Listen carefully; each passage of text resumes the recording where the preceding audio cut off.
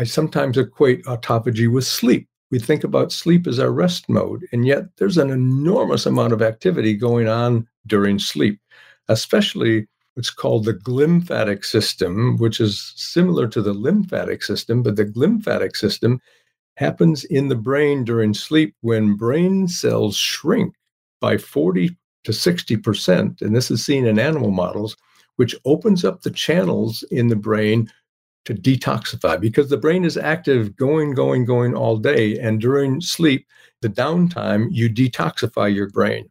Well, the sleep is the rest phase, autophagy is the rest phase. You have to have both of these phases for good health and good detoxification. And basically, autophagy is detoxification of every cell in your body, and it's also the process of rebuilding and renewing your body. And if you don't get that process, you're going to be using all of these damaged and misfolded proteins and cellular components that aren't functioning at an optimal level, and that is accelerating the aging process. Welcome to Nutrition Without Compromise, a podcast brought to you by Orlo Nutrition. We believe that nutrition shouldn't be an either or, that you should never have to sacrifice your morals for your health or that of our home planet. Join natural products veteran Karina Belizzi and experts from around the globe as they discuss healthy solutions that are better for you and better for the planet. Welcome to another interview episode of Nutrition Without Compromise. I'm your host, Karina Belizzi. Today, I'm thrilled to welcome back an expert in anti-aging, colloquially known as the natural pharmacist, Dr. Ross Pelton. Ross is a certified clinical nutritionist and has a Ph.D. in psychology. In October 1999, he was named one of the topmost 50 influential pharmacists in America by American Druggist magazine for his work in natural medicine specifically. He has written 12 books. His most recent book is Rapamycin, mTOR, Autophagy, and Treating mTOR Syndrome. It's available now in its second edition, and I have my copy here right now. This is what we'll be digging into today. So, Dr. Ross Pelton, or Ross, what do you prefer to be called? Ross is just fine.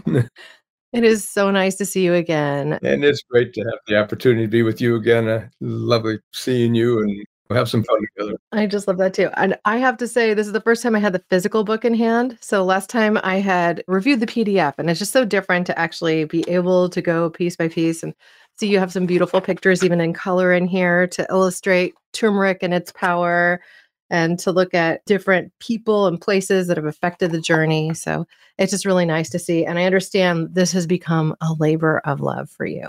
Yeah. So why don't you first just talk about the new research that stimulated this second edition? Sure, I'm happy to. The research in rapamycin is just exploding exponentially.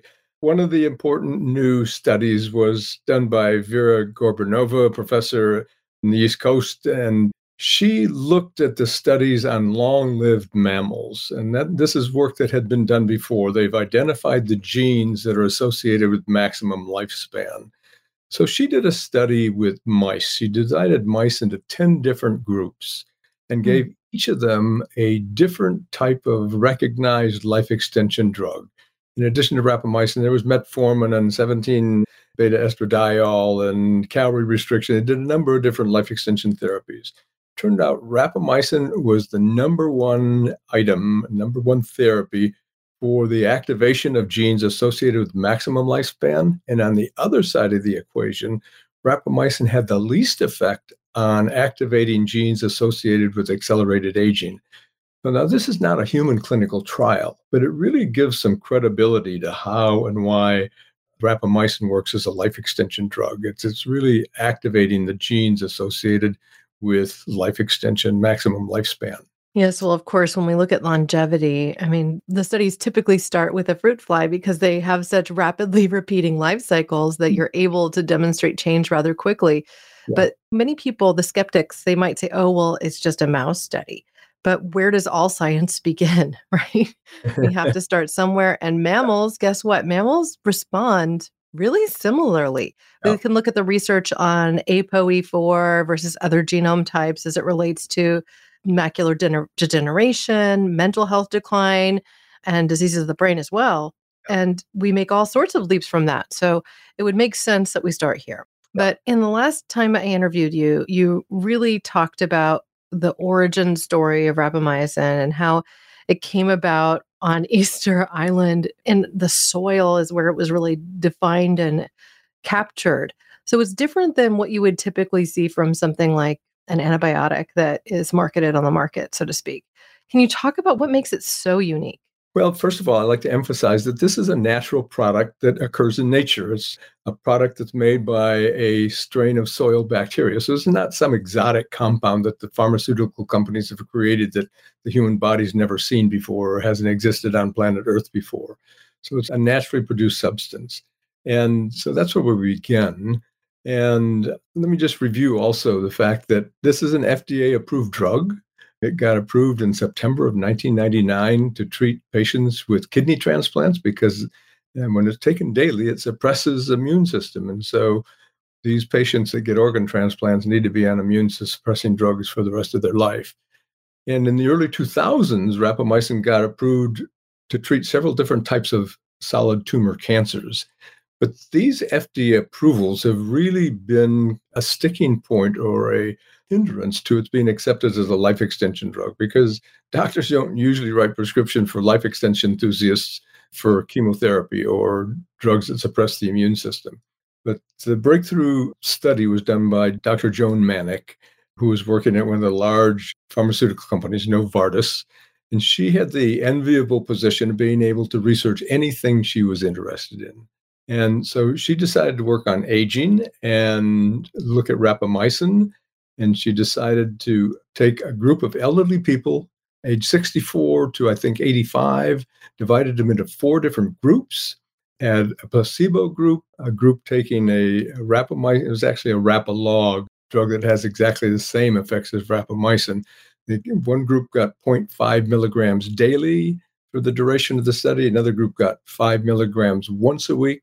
And another group got 20 milligrams once a week. After 12 weeks, she subjected all of these individuals to the seasonal flu vaccine and did blood work to assess how their immune system responded to this challenge of the flu vaccine. And turned out that 5 milligrams once a week was the sweet spot. These elderly people got a 20% boost in their immune system by taking the rapamycin-like drug once a week. So that was the breakthrough that helped us understand that taking rapamycin episodically once a week rather than every single day provides tremendous health benefits because of its ability to partially inhibit mTOR and activate autophagy.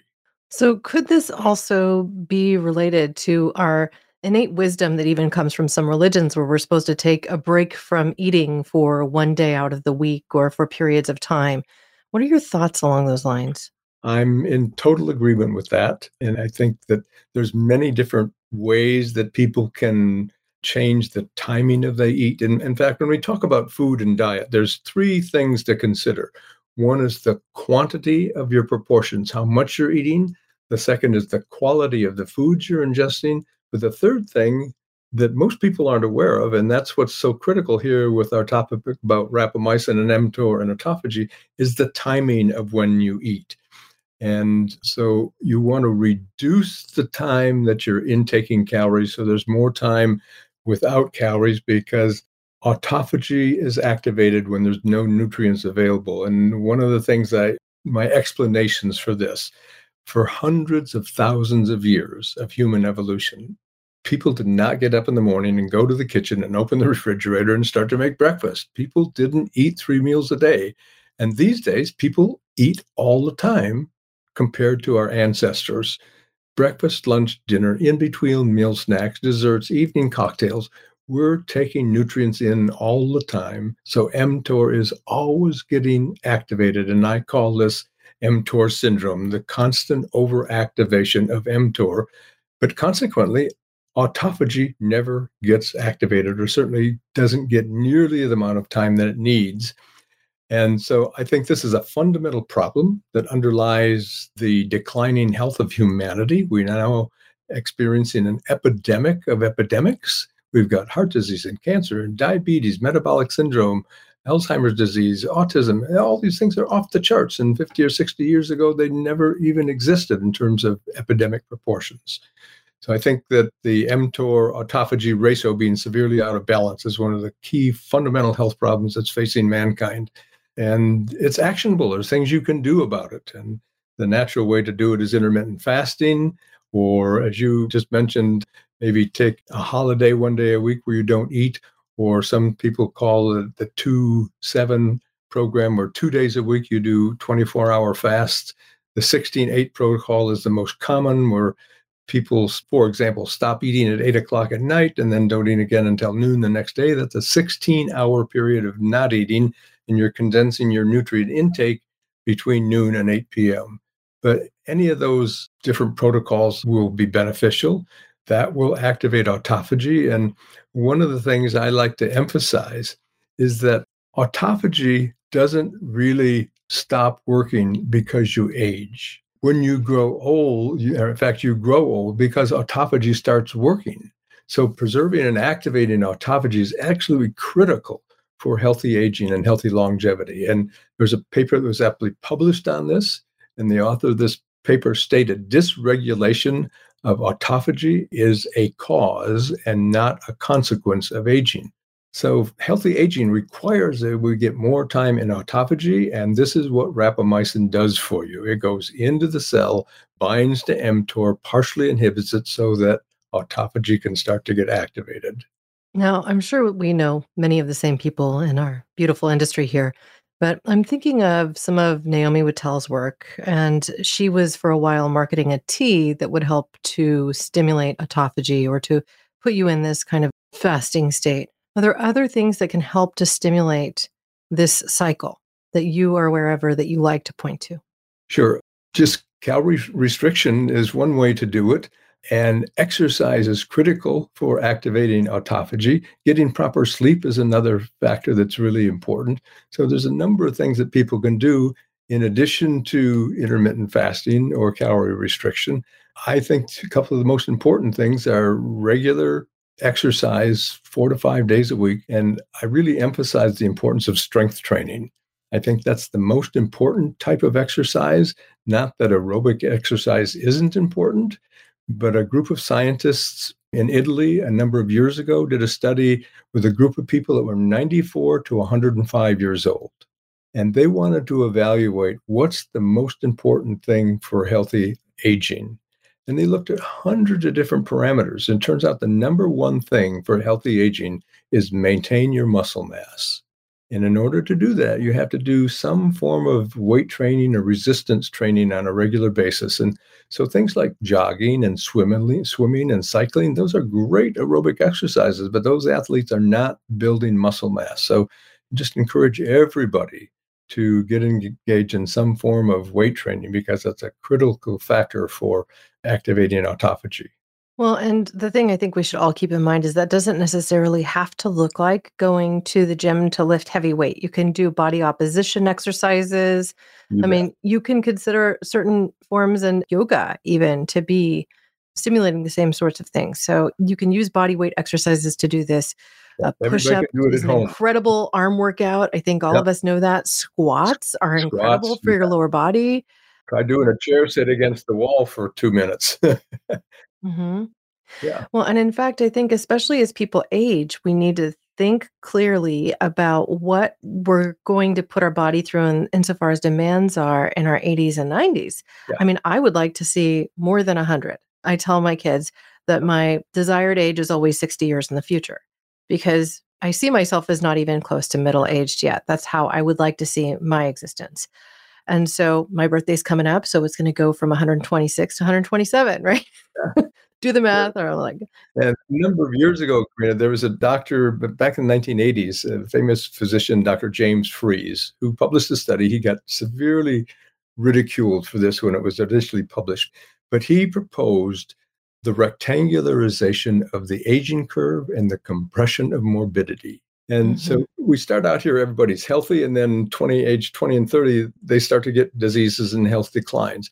But when you get into anti-aging and life extension, you extend your healthy years for a much greater period of time, and then you compress morbidity into a very short period of time at the end of life. And so that's what we're doing here with all of our life extension and anti-aging therapies.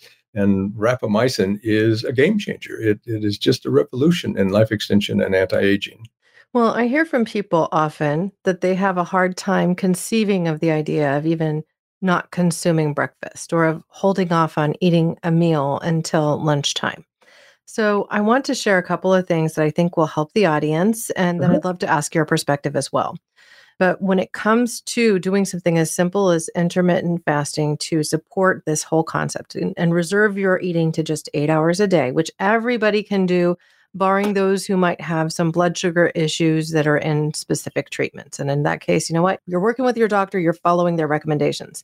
We are not here to give health advice. This is for entertainment and informational purposes only. Probably should have said that a little bit earlier, but I'm saying it now. Okay.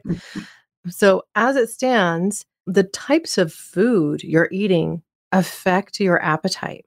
And if you're consuming ho-hos, potato chips, and Krispy Kremes, and ding dongs, and all this other junk that is not food, I mean, we call it junk food, but really it's fillers and sugars and adulterants and things that are more like plastic than food, all combined into one thing, and that you then put into your body, that you're not actually fulfilling your nutrition needs.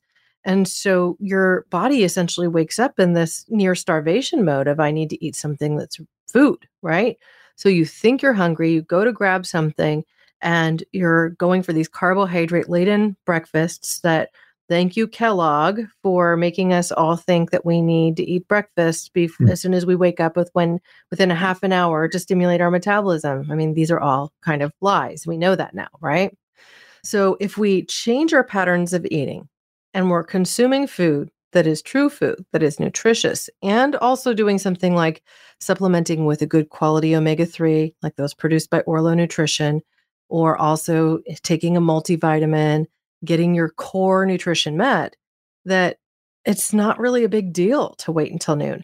I just had a piece of homemade banana bread, and this isn't typically what I would do for the first meal of the day, but I make a protein fortified at home banana bread that's quite delicious, and I use alternative flours and all this stuff. I had that just before we started recording, and when did we start? Like 12:45? Mm-hmm. I didn't even notice.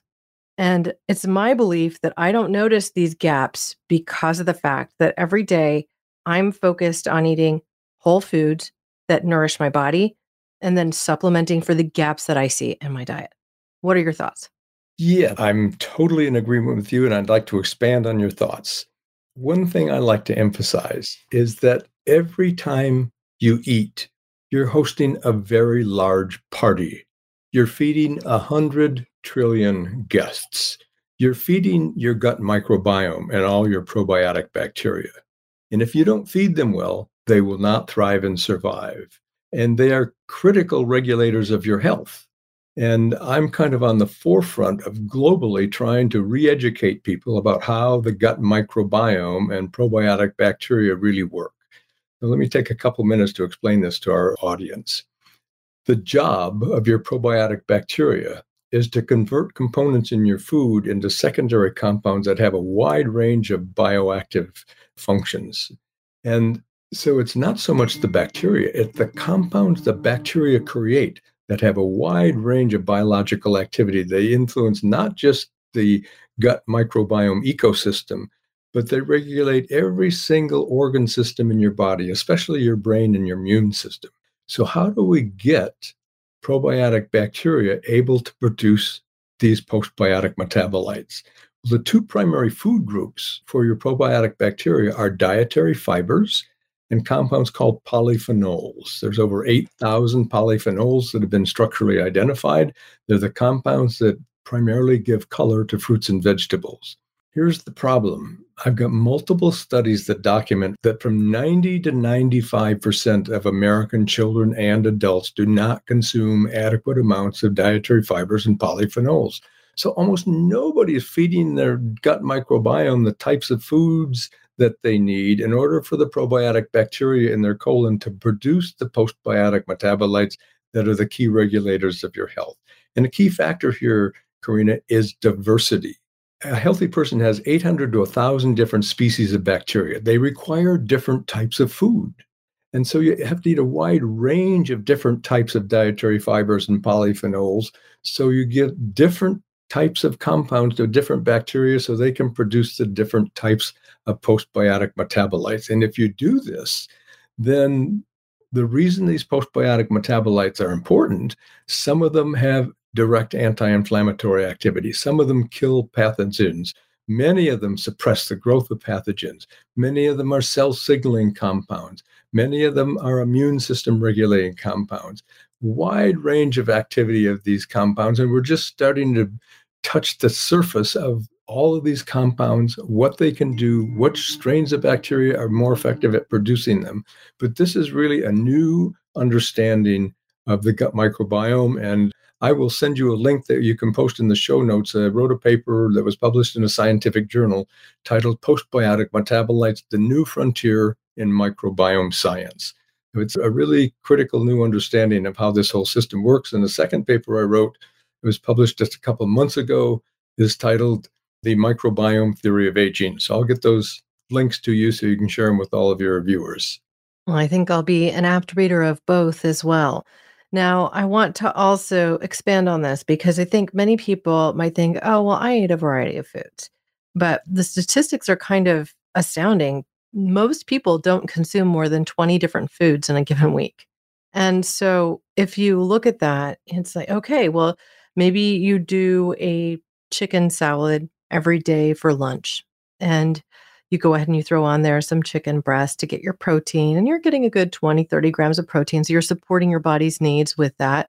And you have some arugula or spinach on there, and maybe some tomatoes, and then a dressing.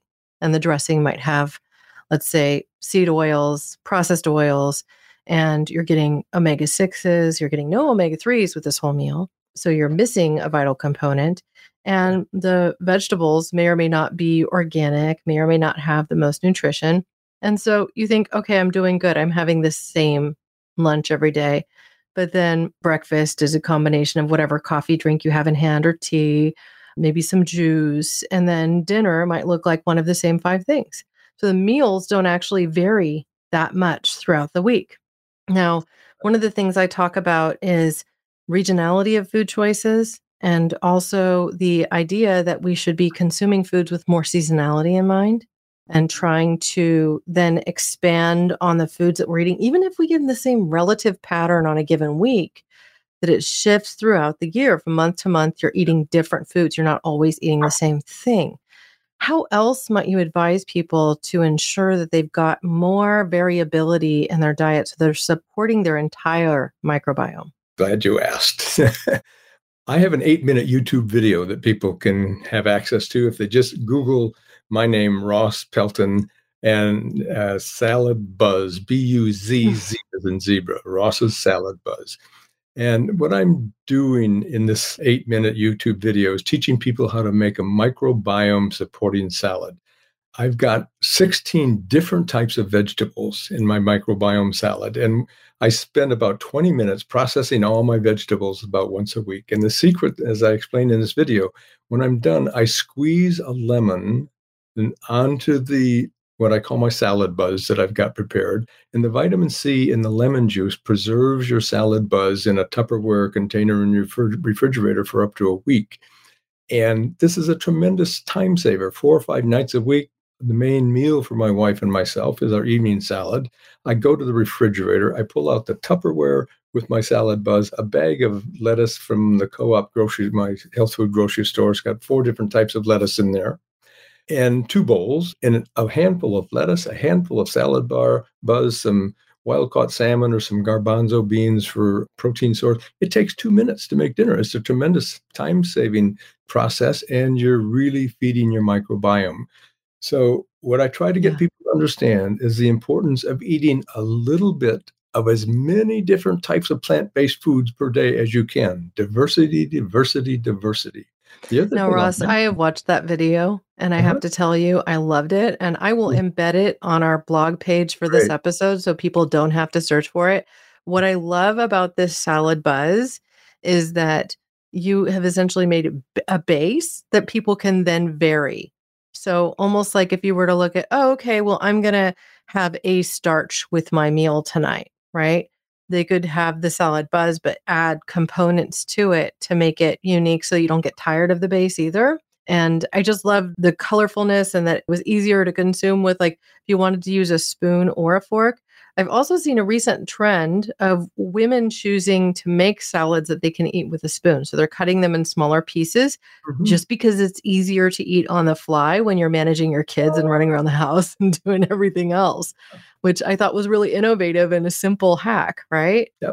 Here's something else I'll make available to your viewers, Karina. Let me see you get it in front of the camera here. This little booklet, Dr. Ohhira's Probiotics and Postbiotic Metabolites, explains this whole concept of postbiotic metabolites and how the probiotic bacteria will make these health regulating compounds if you feed them well and eating the correct type of plant-based diverse diet. And people can get a free copy of this by going to naturalpharmacist.net/Ohhira book. That's OHHIRABOOK. I'll send you the link to that too, Corinne, so you can post it for folks. Oh, thank you so much. So, Yeah. yes, that's right, because you are also a collaborator with Dr. Ohhira's on that side of the world. So, thank you so much for that. Now, as it stands, what other sorts of habits are you most in love with for supporting true anti-aging so that people can feel younger and more vivacious today than they did last year? Great. Well, another chapter that I wrote in the second edition of my book is directly related to the question you just asked. It has to do with the age-related disease called sarcopenia. And Muscle that degrade.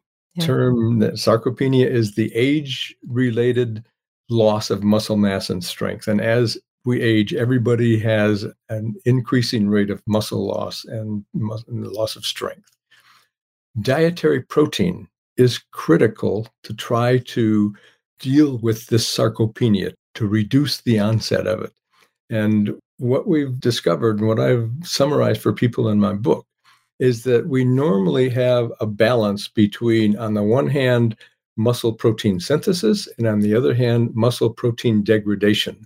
But as we age, there is a decline in muscle protein synthesis, but the rate of muscle protein degradation stays the same. So you end up with a net negative balance because we have a decline in muscle protein synthesis. But what we've learned is that if you supplement with protein or nutritional supplements, whey protein, for example, or amino acid supplements, or just ingest more dietary protein, you can offset this decline in muscle protein synthesis. So it's really critical, especially for the elderly, because as elderly people age, they routinely eat less, but they should be eating more protein. And the other thing I've written about in this particular chapter in my book is that the recommended dietary allowance for protein in the United States is set way too low.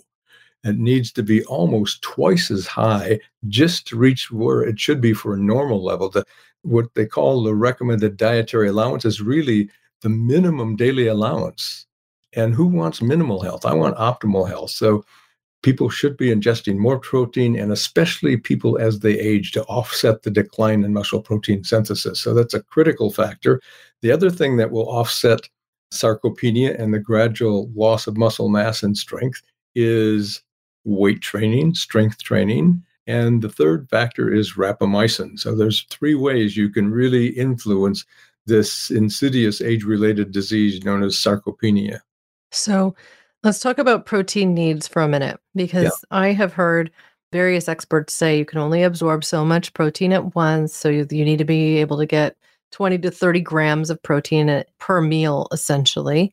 This is one of the reasons that many fitness trainers that I know don't advocate as often for 16/8 fasting for a lot of their, I want to call them patients, but they're not, but the people they're training, right? Their clients, because they want them to get more protein into their diet. So they might mostly be on a 16/8, but they'll recommend they start their day with a protein shake just to make sure that they get the requisite needs met. So, how much protein should people be getting? How much can they consume at once to ensure they get the benefit from that protein? And really, at what age should you start to even increase that need? Well, right now, the US RDA for protein is zero point 0.8 milligrams per kilogram of body weight, and a kilogram Mm. is 0.2 pounds. I think that people should try to get 50 to 70 grams of protein a day, and I advocate dividing it up into 2 meals around lunch and then again at dinner. I don't want people to eat three times a day because it's absolutely critical that people understand how important adequate activation of autophagy is. And a lot of people who are into strength training and people who are exercise physiologists and so forth are thinking that you shouldn't go without protein and without your breakfast meal and so forth. But when that happens, when you're eating breakfast, then you're not getting adequate autophagy activation. And one thing I like to emphasize for the bodybuilders and the weight trainers is that although mTOR stimulates muscle growth, you have to have periods of autophagy. And the reason let me explain that. Proteins are really huge, massive molecules. Some proteins have up to 30,000 amino acids in them. And they have very unique structures where they're bent and twisted and folded. And the shape of a protein is totally related to its function. But over time, different types of stress will cause proteins to get damaged and they'll be misfolded and lose some of their structural integrity, but they stay in place. But then when they're misfolded, they're not functioning properly. And so I use the analogy of a flat tire. You can't put a new tire on until you take the old tire off. It's the same way with these damaged, misfolded proteins and enzymes and cellular components in your body. You have to have autophagy to get the old damaged parts out so that mTOR can create new healthy proteins and enzymes. So you've got to get this period of autophagy to have healthy longevity. Okay. Now you said 50 to 75 grams a day, which to me even sounds a little low. And you can actually increase it. I didn't do the math probably correctly, but what's your recommendation? How high do you go on your recommendation? Yeah, I mean, I just generally see most of the people talking about things like the sarcopenia and whatnot are saying 80, 90, even 100 grams a day of protein. And so if you can only absorb so much of that at once, I wonder how you can split that into 2 meals and if that's effective or if you're just overdoing it at that point and then some of that protein just becomes sugars in your system, right? I don't think anybody's really studied this too effectively yet. And I don't think anybody's really looked at twice a day eating and seeing if people get adequate protein for their muscle protein synthesis. So it's a new area. And just like all of this rapamycin research that we're talking about, very new. We don't have all the answers. We don't know if 5 or 6 milligrams once a week is the best dose, or maybe it's every 10 days or once every 2 weeks. And maybe instead of 5 or 6 milligrams, it should be 10 or 12 milligrams for some people. This is all very new. Yeah. But what we do know, and what a lot of the rapamycin researchers are telling us, is when rapamycin is taken episodically rather than daily, it is probably safer than easily available over-the-counter drugs like ibuprofen and Tylenol or acetaminophen. So it's very safe when it's used effectively, and the health benefits and longevity benefits are just astounding. Because when you start taking rapamycin, every single cell in your body starts to work better. But I emphasize this is not a quick fix. If you've got bone on both arthritis, rapamycin's not going to cure that. And if you've got an artery with an embolism that's about ready to pop and give you a brain aneurysm, rapamycin's not going to fix that. Right, of course. But metabolically, every single cell in your body will start to work better. So you're slowing down biological aging. So would you say that this connects directly to soil-based organism research specifically? Yes, absolutely. They've discovered that during starvation diets, autophagy is massively activated, but you get to a point, everything has to be in balance. And so too much autophagy is just as bad as the overactivation of mTOR on a constant basis. And some scientists have said that rapamycin has been mischaracterized as an immunosuppressant. It's really an immune system modulator. So again, everything has to be in balance. And because most people alive today are so out of balance in the mTOR autophagy ratio, most people need to stimulate their activation of autophagy. And in the second edition of my book, I proposed the mTOR autophagy theory of aging to really address how critically important this is. Walk us through that. Sure. Well, I mentioned that most people, because they're consuming nutrients all the time, are constantly activating mTOR, and that's what I call mTOR syndrome. And when you constantly activate mTOR, it's kind of an analogy could be driving your car with the pedal to the metal all the time. You can't go that way all the time. And if you think about athletes, a sprinter can't sprint all the time. They have to get to a point where they have to stop and rest and regenerate. So we always need these periods of rest. And I sometimes equate autophagy with sleep. We think about sleep as our rest mode, and yet there's an enormous amount of activity going on during sleep, especially what's called the glymphatic system, which is similar to the lymphatic system, but the glymphatic system happens in the brain during sleep when brain cells shrink by 40 to 60%, and this is seen in animal models, which opens up the channels in the brain to detoxify, because the brain is active going all day. And during sleep, the downtime, you detoxify your brain. Well, the sleep is the rest phase, autophagy is the rest phase. You have to have both of these phases for good health and good detoxification. And basically, autophagy is detoxification of every cell in your body, and it's also the process of rebuilding and renewing your body. And if you don't get that process, you're going to be using all of these damaged and misfolded proteins and cellular components that aren't functioning at an optimal level, and that is accelerating the aging process. Now, whenever you talk about rapamycin and how it essentially makes all cells in our body work better, I have a hard time not thinking of omega-3s helping all cells in our body work better. And I wonder if there is a direct correlation that has yet been found that ties rapamycin to regulation of inflammation.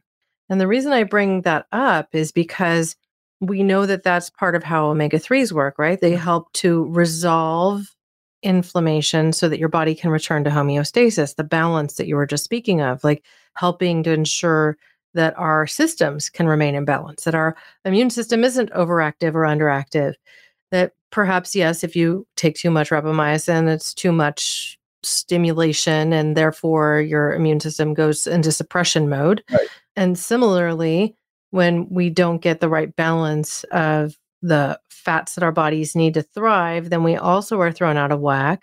So what is this connection? Is there one? Am I just dreaming it up? No, there's definitely a connection. There's a couple things to talk about here. First of all, inflammation is so strongly associated with aging. They've created a new term called inflammaging. And we know that one of the benefits of rapamycin is that it suppresses inflammation. And a major source of inflammation is in senescent cells, old cells that are past their lifetime. They should get recycled and eliminated, but they haven't. And so they stay in place, and then they start emitting inflammatory cytokines. Well, this is another area where rapamycin can help. Rapamycin suppresses senescent cells. And as long as we're talking about inflammation, I'll take a little segue and jump back to the gut microbiome, because this is so critical for the regulation of everything related to health. When you have bacterial imbalance in your gut microbiome, too many bad bacteria, not enough good bacteria, that's the major source of inflammation in the body. And this is called dysbiosis. And a healthy microbiome should be roughly about 85 or 90% good bacteria and only 10 to 15% bad bacteria. We all have some bacteria in our systems that are potentially harmful, but when the good bacteria dramatically dominate, then the bad bacteria don't cause problems. But when you get out of balance, then the reason the bad bacteria are bad is that they emit substances that are inflammatory. And so you gut inflammation. And when you have gut inflammation, it causes a compound called zonulin to get expressed, and zonulin rips open the tight junctions and allows things to leak through into your systemic circulation. So that's what they refer to as leaky gut, right? That's it. You bet. Leaky gut or intestinal permeability. And one of the worst things that happens when you have gut inflammation and you get leaky gut is that compounds called lipopolysaccharides, or LPS, leak from your gastrointestinal system into your systemic circulation. Now, these compounds, lipopolysaccharides, are part of the cell surface of many of the bacteria in your intestinal tract. We all have them. but they're supposed to stay in your intestinal tract and get eliminated through bowel movements. When you have leaky gut, these lipopolysaccharides leak into systemic circulation. They are highly inflammatory. And there's a fabulous study that I've made slides out of and I talk about in my lectures and presentations, where they took healthy young individuals, young adults, and divided them into two groups. And this is called a double-blind placebo crossover trial. So in the first part of the study, there's the placebo group and the lipopolysaccharide group. And the group getting lipopolysaccharides, the injection was so low, there were no symptoms whatsoever. Halfway through the study, they reverse it, and the people that got the placebo the first time get the injected lipopolysaccharide the second time, and the lipopolysaccharide people get the placebo. At the end of the test, everybody, either in the first phase or the second phase of the trial, has got low-dose lipopolysaccharide injection. But again, the dose was so low, nobody had any symptoms whatsoever. When they did the blood work, they found that during lipopolysaccharide injection, there was a huge increase in inflammatory markers, 25-fold increase in tumor necrosis alpha, and a 100-fold increase in interleukin-6. These are highly inflammatory markers, which means you are getting tissue destruction and organ destruction, accelerating biological aging, even though you don't have any symptoms. So this is why it's so critical that people eat a plant-based diet with diverse range of plant-based foods so you create a healthy microbiome. And people have a tremendous misunderstanding of commercial probiotics. Yeah. Americans think more is better. Mine's got 50 billion. Mine's got 100 billion. Mine's got 200 billion. And it's not even true. You test what's on the shelf, and we all know that that's problematic. Yeah. So I would like to just help people understand as simply as I can what a crossover study is. It's basically like it helps to remove placebo effect in a way, because halfway through the trial, the person who was on the placebo now gets the active, or the part that where the people who started active now get placebo. And so because of that, because that crossover occurs, it controls for the placebo effect, which could be as much as 30%. And there is this whole biology of belief that goes into the effect of medicine will have on us, even just by telling you I'm giving you a medicine that can make a difference. Yeah. And so I think they're really interesting. And the fact that you're looking at blood markers that tell the story as well as not just relying on something like survey of how people felt is critical. I also want to point to something that I think we should all be thinking about here, because one of the things that we're doing right now at Orlo Nutrition is really focusing on a person's omega-3 index. And we're helping them to define and determine what their omega-3 index is before they begin supplementing and after 4 months of supplementing. And the reason this is so important is because you don't necessarily know if you're consuming too little omega-3. You might not actually have a visible outward component, or you might not feel like you're really in a crummy spot. But the reality is, if you have latent low omega-3 for a long, long time in your system, you'll get through your 20s and 30s without that many symptoms, probably. But once you hit your 40s and 50s, these things start to compound. And suddenly it's like, oh, I've got brain fog. I'm experiencing early onset menopause. I am having challenges with my joints. Again, on and on and on. And while this isn't purely and only related to omega-3s, we do know that when you get enough omega-3s, and if you're getting up to 8 to 12% index, which means you've got 8 to 12% omega-3s, EPA, and DHA in your cells, that all cause mortality drops. Significant. Now, that's significant. And I suspect that what you're talking about with mTOR, it's just another indicator. It's another piece that is missing in the puzzle when our microbiome is totally out of whack, when we're not eating enough fibers, prebiotics, and probiotics with our diet. And I say with our diets because you can't necessarily always get this kind of activity from taking a pill. Like you go to that shelf and you say, I'm going to take 30 billion CFU of a particular lactobacillus strain or something. And it was not refrigerated. It was on the counter and its potency declined sharply after it was encapsulated. So in some of these cases, you really need to be going to fermented foods and even just to be consuming something like your salad Yeah, on the daily because you're giving your body the food that your probiotic strains consume, the prebiotics that they need to thrive. yeah, exactly. I'll step off that soapbox for now. But one other thing to tell people about taking commercial probiotics, most of them don't survive transit through the harsh acid environment of the stomach. Yep. The acidity in the stomach is anywhere from 10,000 to 100,000 times stronger acid than the acid base level in the small intestines and the colon. So the acidity in your stomach is one of the front lines of your immune system to kill everything that goes in your mouth. And so a lot of the commercial probiotics get killed before they ever get into the small intestine and the colon. What do you think of spore form probiotics? I'm sure that people who are often perusing the supplement aisles have heard of them, the shelf stable spore form probiotics. Well, the problem with that, Karina, is that when those bacteria, if they do arrive in the colon, they have to find these fiber-rich foods and the polyphenols and start to create the postbiotic metabolites. That all takes time. And as I mentioned earlier, most people aren't consuming nearly enough dietary fibers and polyphenols. So they're not able to effectively produce the postbiotic metabolites. So most commercial probiotics are not nearly as effective as people think they are.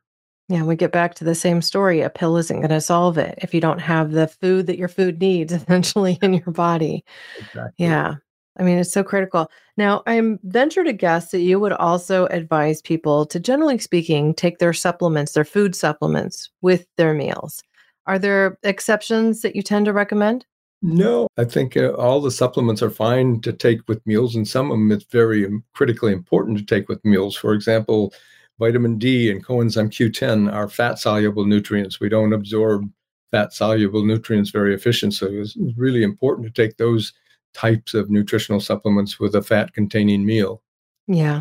And while our omega 3s are in the polar lipid form, they're absorbed just fine day or night with or without Yeah, food, yeah, generally speaking. they'll absorb fine anytime. And I'm totally on the bandwagon with you. The omega-3s are critically important. They go into the anti-inflammatory prostaglandin pathway and help to suppress inflammation. And there's an omega-3 and omega-6 ratio. And our dietary intake of these omega-3s and omega-6s should be anywhere from 1 to 1, 1 to 2, maybe 1 to 4. But in the standard American diet, it's oftentimes 1 to 20 or 1 to 30. People Yeah, get I know. way It's so too much awful. omega-6, not nearly enough omega-3, and the omega-6s are pro-inflammatory and accelerate aging. Yeah. And one of the things that I think we have as a common misconception, especially by those that are plant-based, eating whole foods for the most part, they'll think, oh, well, I'm getting enough omega 3s because I'm eating walnuts and I'm eating flax seeds and chia seeds. But our systems aren't super great at converting those particular alpha linolenic fatty acids that are alpha linolenic acid that's present in those terrestrial plant sources into EPA and DHA. And so, what we've found, and we've been running this Tested by You campaign now for a few months, is that the first tests, people are generally seeing 3.5 to 5 or 6% on the high side of their omega 3 index. We Mhm. really want to see people coming in at 8% plus to reach their full potential, so to speak. I know that when I went fully plant based and was just taking a couple soft gels a day, like a standard dose, I was testing at 6.5%. Uh-huh. And that's pretty good for a vegetarian, right? And I say pretty good for a vegetarian because vegetarians and vegans tend to test at 3.5 to 4%, which is among the worst, even worse than most Americans on a standard American diet. Yeah. Sadly, that's true. It's just hard to get enough of these particular fats without supplementation. And so, for those of you that are interested in learning about your omega 3 index, I just have to say, we're running this Tested by You program right now, and probably over the next 6 months. If you subscribe to the Tested by You program, you'll get a 2-month supply of omega 3 with our beautiful glass bottle and an omega 3 index test. I'm going to hold it up for you now. So, we cover the cost of this. This is $50 to buy directly from Omega Quant, but we're covering the cost for this. And then with your third shipment, which will include your 5th and 6th month, you receive a second test. So you can test before you begin consuming your omega 3s and after 4 months of supplementation, because it generally takes 3 to 4 months to see the omega-3s really make their way into your tissues so that you'll see measurable results. And then from there, if you're not quite to 8%, and you can make further modifications to get there. That could be increasing your dose slightly or changing your eating habits. I personally don't like consuming fish anymore, even though I loved the flavor of it. And I was an omnivore for a long, long time, just because I'm concerned with the health of our oceans. And I don't think our farming practices are actually good for ecosystems. So I could have a deep discussion with anybody on that particular topic, but I'm into reading this book right now called The New Fish, which is all about salmon farming, put out by Patagonia Press. Simon Setra and Kjetil Osli, Norwegians who are speaking out against fish. And that's a very unpopular subject for Norwegians to be taking on, frankly. At any rate. So I want to go ahead and offer you the floor for a moment as we prepare to wrap, to help people understand, if they're really interested in getting the full benefit of rapamycin, how they would do that, how they go about even talking to their doctor about this particular thing for its life extension capabilities, and what more you might have to share as resources. Sure. That's a great question. Thanks for bringing it up, because I've got a lot to say on this. First of all, most doctors are not familiar with rapamycin. Secondly, most of the doctors that are familiar with rapamycin only know about it as an immune suppressing drug or as chemotherapy. So it's a process of needing to educate your doctor, and that's the purpose of my book. My book will accelerate the learning curve of anyone who reads it, and many people will give their doctor my book. I get many reports of this, or buy a copy for their doctor and get their doctor educated about it. And because my book just shows exactly all the research that supports the fact that intermittent dosing of rapamycin is very safe and effective. And so if you can get your doctor to write a prescription for it, then that'll take care of it for you. Many people can't find a doctor that'll write a prescription, or their doctor refuses. There are a number of doctors who will do telemedicine visits and write a doctor's prescription, send the prescription to you, you take it to the drugstore and get it filled. So that's the second option, doing telemedicine visits. The third option, which is really quite new and I think very interesting, there's a company called International Anti-Aging Systems. They've been around since the 1990s. They specialize in making hard-to-obtain life extension drugs available. A couple of years ago, they started to get interested in rapamycin.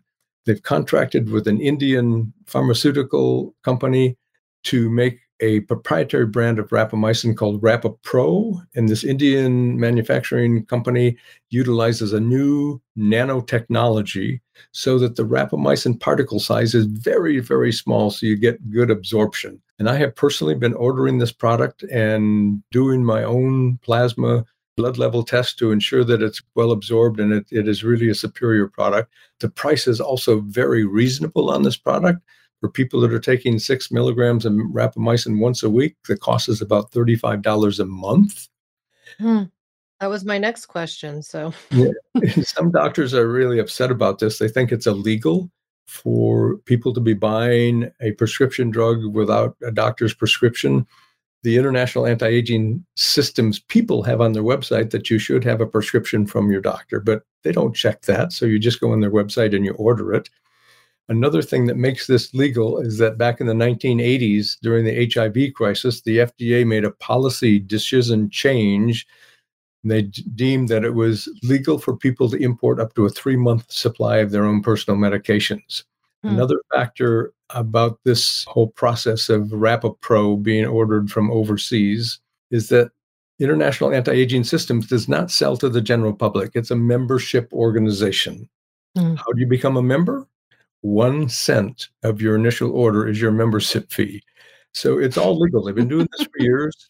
And they say that maybe 1 out of 100 orders might get stopped by customs and immigration, and they will reimburse people for that. But I've ordered it a number of times. It takes about 3 to 4 weeks to get sent to, and this company is formed by a couple of Brits who actually live in Hong Kong. And for some international banking reasons, their product gets shipped from Taiwan. And one other thing I'll mention to people if they want to order RapaPro, on the website, they explain they cannot accept payment in credit cards. So there's 2 ways you can make payment. One is with a bank wire transfer. The second is with an e-check. When I checked into paying with a bank wire transfer, I found my bank wanted to charge me $45 for a wire transfer. I figured that's a ripoff. So I chose the e-check payment option. It's very easy. You just click on e-check, you put in your bank routing number and your account number, and just goes through seamlessly. So that's a way that people can get by without the extra charge of a wire transfer. Mhm. Well, I know people are reticent to share that kind of information with sources they don't trust, especially of late with identity theft and bank fraud and all that jazz too. And I'll send you information to post on the show notes, Karina, about RapaPro, and all of this information is summarized. The other thing I'd like to emphasize is who can and who cannot take rapamycin. Because mTOR stimulates growth, utilizes the nutrients to build and grow, you would never inhibit mTOR in children or infants, because that's a time. You'd never give it to a child, anybody that's in a growth phase, right? Also, pregnant women should never take rapamycin, because pregnancy is the most rapid time of growth and growing a fetus that we know of. I think that people can start to consider taking rapamycin somewhere around age 40 or 50, but we don't know what's optimal. Somebody that's obese at age 30 and has metabolic syndrome, maybe they can start taking rapamycin earlier. We just haven't done the studies to determine this, but I think it's fine for people around 40 or 50 to start taking rapamycin to experience the lifelong reduction of the aging process. It's not just life extension, it's increasing your health span as well as your lifespan. So I'm about to turn 47, and I think by the time this airs, I will have. And so I'd be a candidate for this. Absolutely. What sort of changes would I expect in the first, let's say, 30 days? That's a great question. Thank you. I'm 80 now. Just became an octogenarian a couple of months ago. When I started taking rapamycin 2 years ago, the only thing I noticed over the first 6 months is some loss of visceral abdominal fat and a little bit of weight loss. Oh, darn. Yeah. But you really don't notice a lot. And what I try to get people to really understand is that this is a long-term commitment to slowing down your aging process.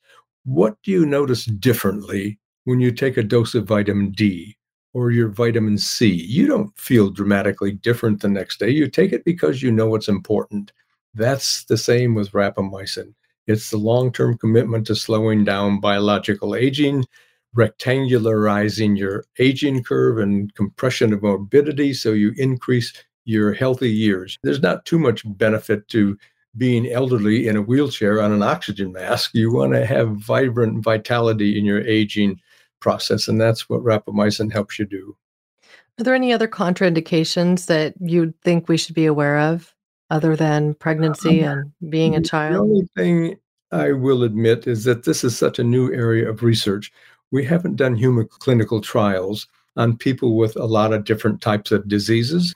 However, in animal models, virtually every single age-related disease responds to rapamycin therapy.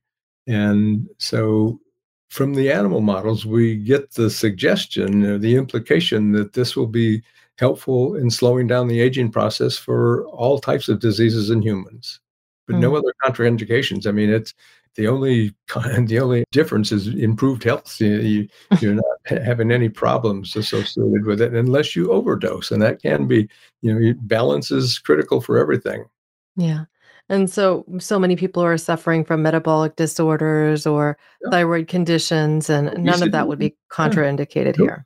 No. Yeah. Okay. Well, thank you so much for all of that. And as a final reminder, this podcast is for informational purposes only. If you have a health condition, you should be seeking the help of your natural health professional, of your doctor, your medical professional, and perhaps even getting them a copy of this book so they can help guide you on your journey, especially if you're interested in trying out rapamycin as you age to And I'll mention to people, Karina, that they can order my book from Life Extension by calling 866-598-6747. And if people order my book through Life Extension, they will get a free 6-month subscription to the Life Extension magazine.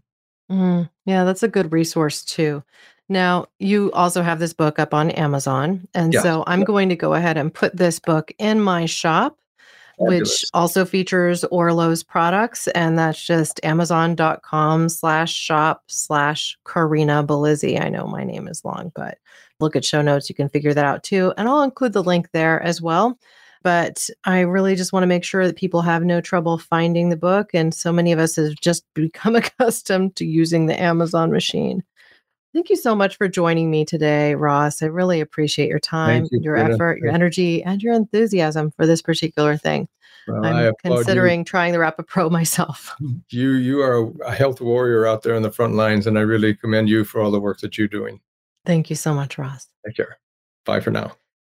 As always, I will be sure to include links to where you can learn more about Ross Pelton, his work, and Rapamycin with show notes. Visit orlonutrition.com for our complete blog about this episode, including features that you won't find anywhere else. And I'll remind you, too, that listeners of this show qualify for a bonus discount at checkout. All you have to do is use the coupon code NWC for Nutrition Without Compromise. That's just NWC. If you're interested in the Tested by You program, you'll also receive a bonus discount on that.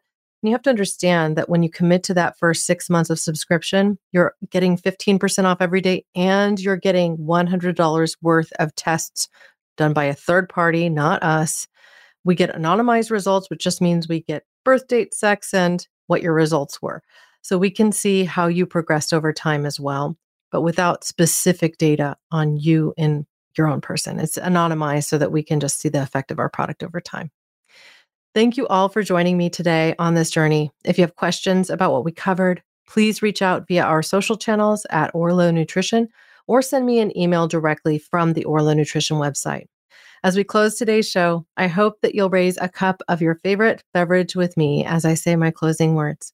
Here's to your health.